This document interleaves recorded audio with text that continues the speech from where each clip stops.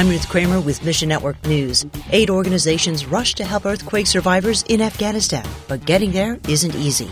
Plus, hear about a special summer for Native American and First Nation Christians. We'll unpack that story in just a couple minutes. But first, 362,000 people need relief in Afghanistan following a deadly quake June 22nd. Now, this number comes from the UN Office for the Coordination of Human Affairs. The Taliban met with the U.S. trying to unlock Afghan banking reserves of $3.5 billion.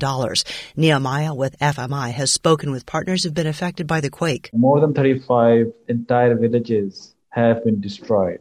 Families affected by disaster now say they are struggling to see a future in the already impoverished area that has long been cut off from the rest of the country with no electricity.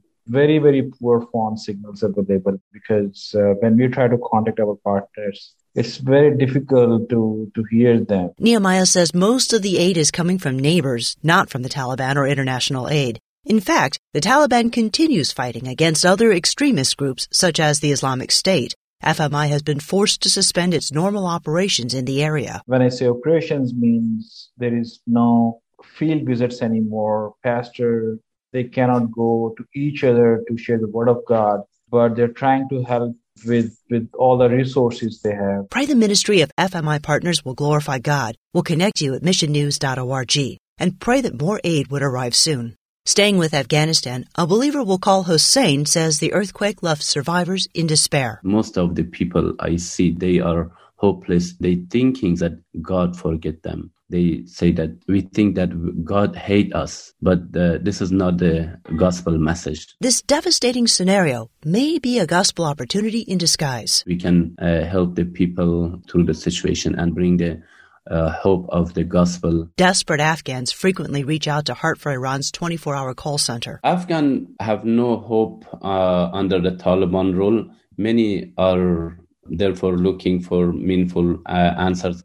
A lot of Afghans, especially the young generation, are having dreams and vision.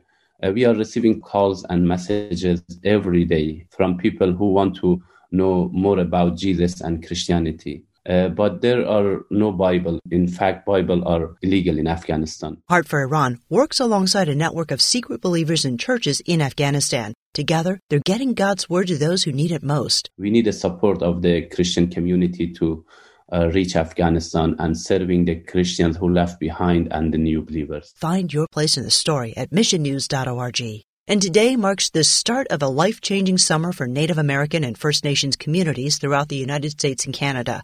Brad Hutchcraft oversees On Eagle's Wings, a division of Ron Hutchcraft Ministries. We know every summer there's going to be some intense spiritual warfare. The enemy does not like what is going on. The Summer of Hope Outreach follows a 5-day Jesus-focused retreat for Native American young people. We take a team of 30 to 50 Native young people investing their summer to tell others about the hope of Jesus. These are young leaders from all across the country who hop on a bus together, travel thousands of miles over the course of a few short weeks, visit multiple Native communities, all with one goal, to share this hope. The Holy Spirit moves on U.S. and Canadian reservations as Native American Christians tell their hope stories. These are young people who stand on basketball courts in the middle of hundreds of local Native people. They stand there and say, we have been the suicide attempts, we've been the abuse victims, the gang members, drug dealers, but we have found hope, and his name is Jesus, and he is not the white man's God. Ask God to move powerfully in Native American and First Nation communities. Thanks for listening to Mission Network News, a service of One Way Ministries.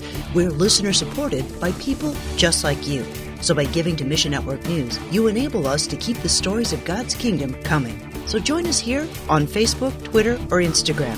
You can also find us on Alexa, iTunes, or TWR360. And together, the Great Commission happens. Look for links at missionnews.org. I'm Ruth Kramer.